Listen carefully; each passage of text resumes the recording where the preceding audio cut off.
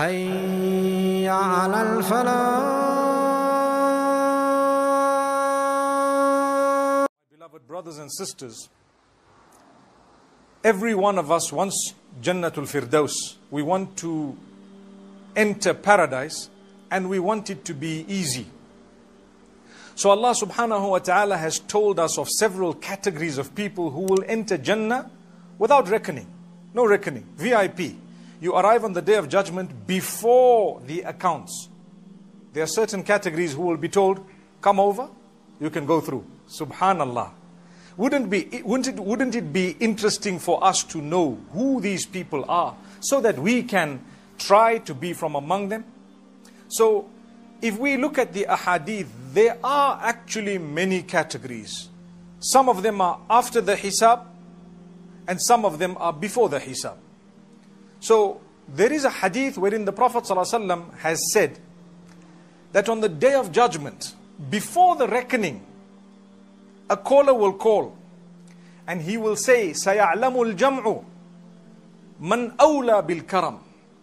The people today are going to know who is of honor, who is generous, who is truly generous. And here it's referring to the generosity of Allah subhanahu wa ta'ala in forgiving people. Then he will call, فَيُنَادِي مُنَادٍ. The same caller will call. And he will say, أَيْنَ الَّذِينَ كَانُوا يَحْمَدُونَ اللَّهَ فِي السَّرَّاءِ وَالضَّرَّاءِ. Where are those who used to praise Allah upon all conditions, be it difficult or easy? فَيَقُومُونَ وَهُمْ قَلِيلٌ. The hadith says they will stand up and they will be few in number, not so many. And they will be told to enter Jannah without reckoning. No reckoning for you. Before we start taking reckoning, you used to thank us upon all conditions. As a result, we are giving you entry into Jannah, no reckoning. Subhanallah. Now, before I get to the next category, and I'm only going to talk of those two, let me dwell on this particular category because we can be from among those. We need to try to be from among those in the mercy of Allah. When they say, وَهُمْ قَلِيلٌ, they are a few, you know, there have been trillions of people on earth. Perhaps if there are a few million, it might be considered they are a few. But we may be from among them. May Allah make us from among them. Thank Allah upon all conditions. Thank Allah upon all conditions. So, if goodness comes to you, thank Allah.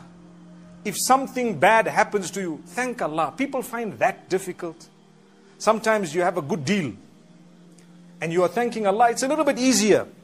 But when you have a tough day, and when you've suffered a loss, and when you've been through divorce, and when you've lost a child, and when you've had an accident, and when you just simply cannot get married, or you're having marital problems, or, for example, you don't have children, or you have struggled and suffered because of the loss of your parents, and your siblings, and your loved ones, and whoever else it may be on earth, then to say Alhamdulillah is not so easy. Allah says, if you still say Alhamdulillah, and you look at those who are in a worse condition than you, you deserve Jannah. Allah says, we sent you on earth to test you. When we test you and you say, Alhamdulillah, this test, I will manage it by the will of Allah. I will ace it. Subhanallah. That's the wording used sometimes by us. We're going to ace this, you know. For the sake of Allah, we ace things as well. We make sure that we thank Allah upon all conditions. And we will know that if you have made some money, a day will come when you have to suffer a loss. Take it in your stride. Pick up the pieces. Work hard again. Alhamdulillah. Alhamdulillah ala kulli hal. I praise Allah upon all conditions. There is another hadith. The Prophet ﷺ, it is reported that he used to say, Alhamdulillah ala kulli hal wa a'udhu billahi min hali ahli nar. I praise Allah, praise be to Allah upon all conditions, and I seek the protection of Allah from the condition of the people who will be cast into hellfire. That's the only thing I'm worried about. Cast into hellfire. In this world, look at what happened to Rasulullah sallallahu alaihi wasallam. They boycotted. He said, Alhamdulillah. They didn't believe in him. He was concerned. He made dua, but he was thanking Allah. In Ta'if, whatever happened, he still thanked Allah. He lost his wife. He thanked Allah.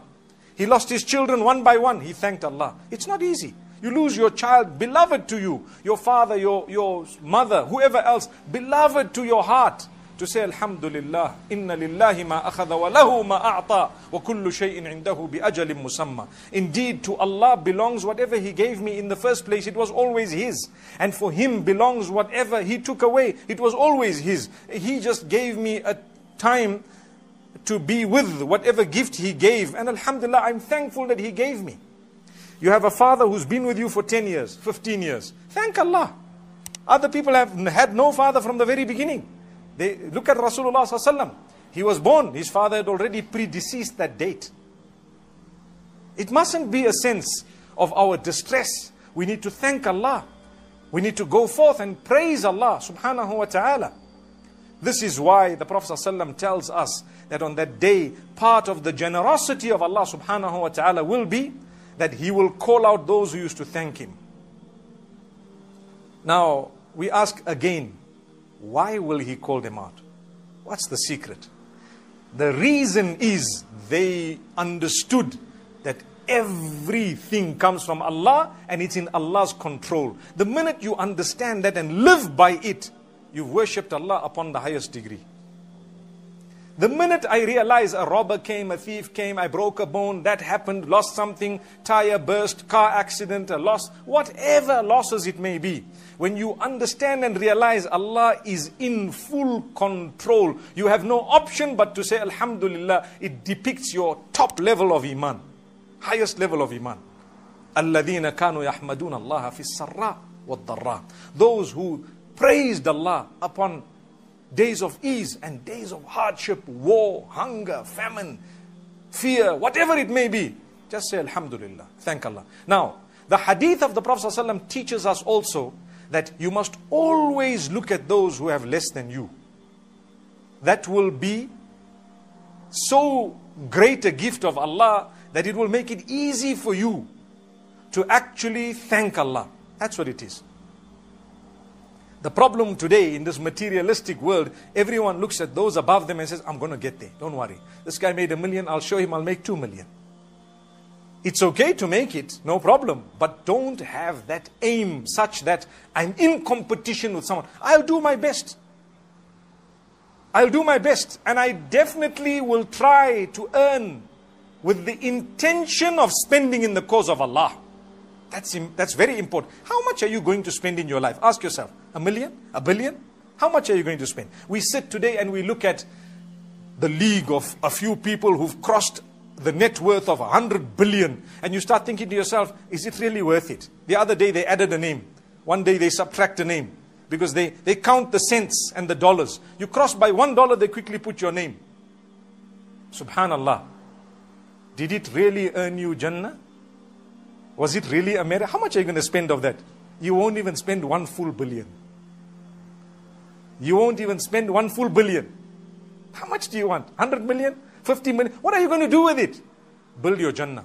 Spend it. Spend it in a good cause. Have people where you are helping. Good causes where you are helping. Assist here, assist there. Give here, give there. Look after your relatives and your family to begin with. That's what Allah subhanahu wa ta'ala says. Charity begins at home. You start off with your relatives. Then the next. Then the next. Check who's poor, who needs, who's this, who's that. Give them, give them. And you know what? I mentioned it last week, I'm mentioning it this week.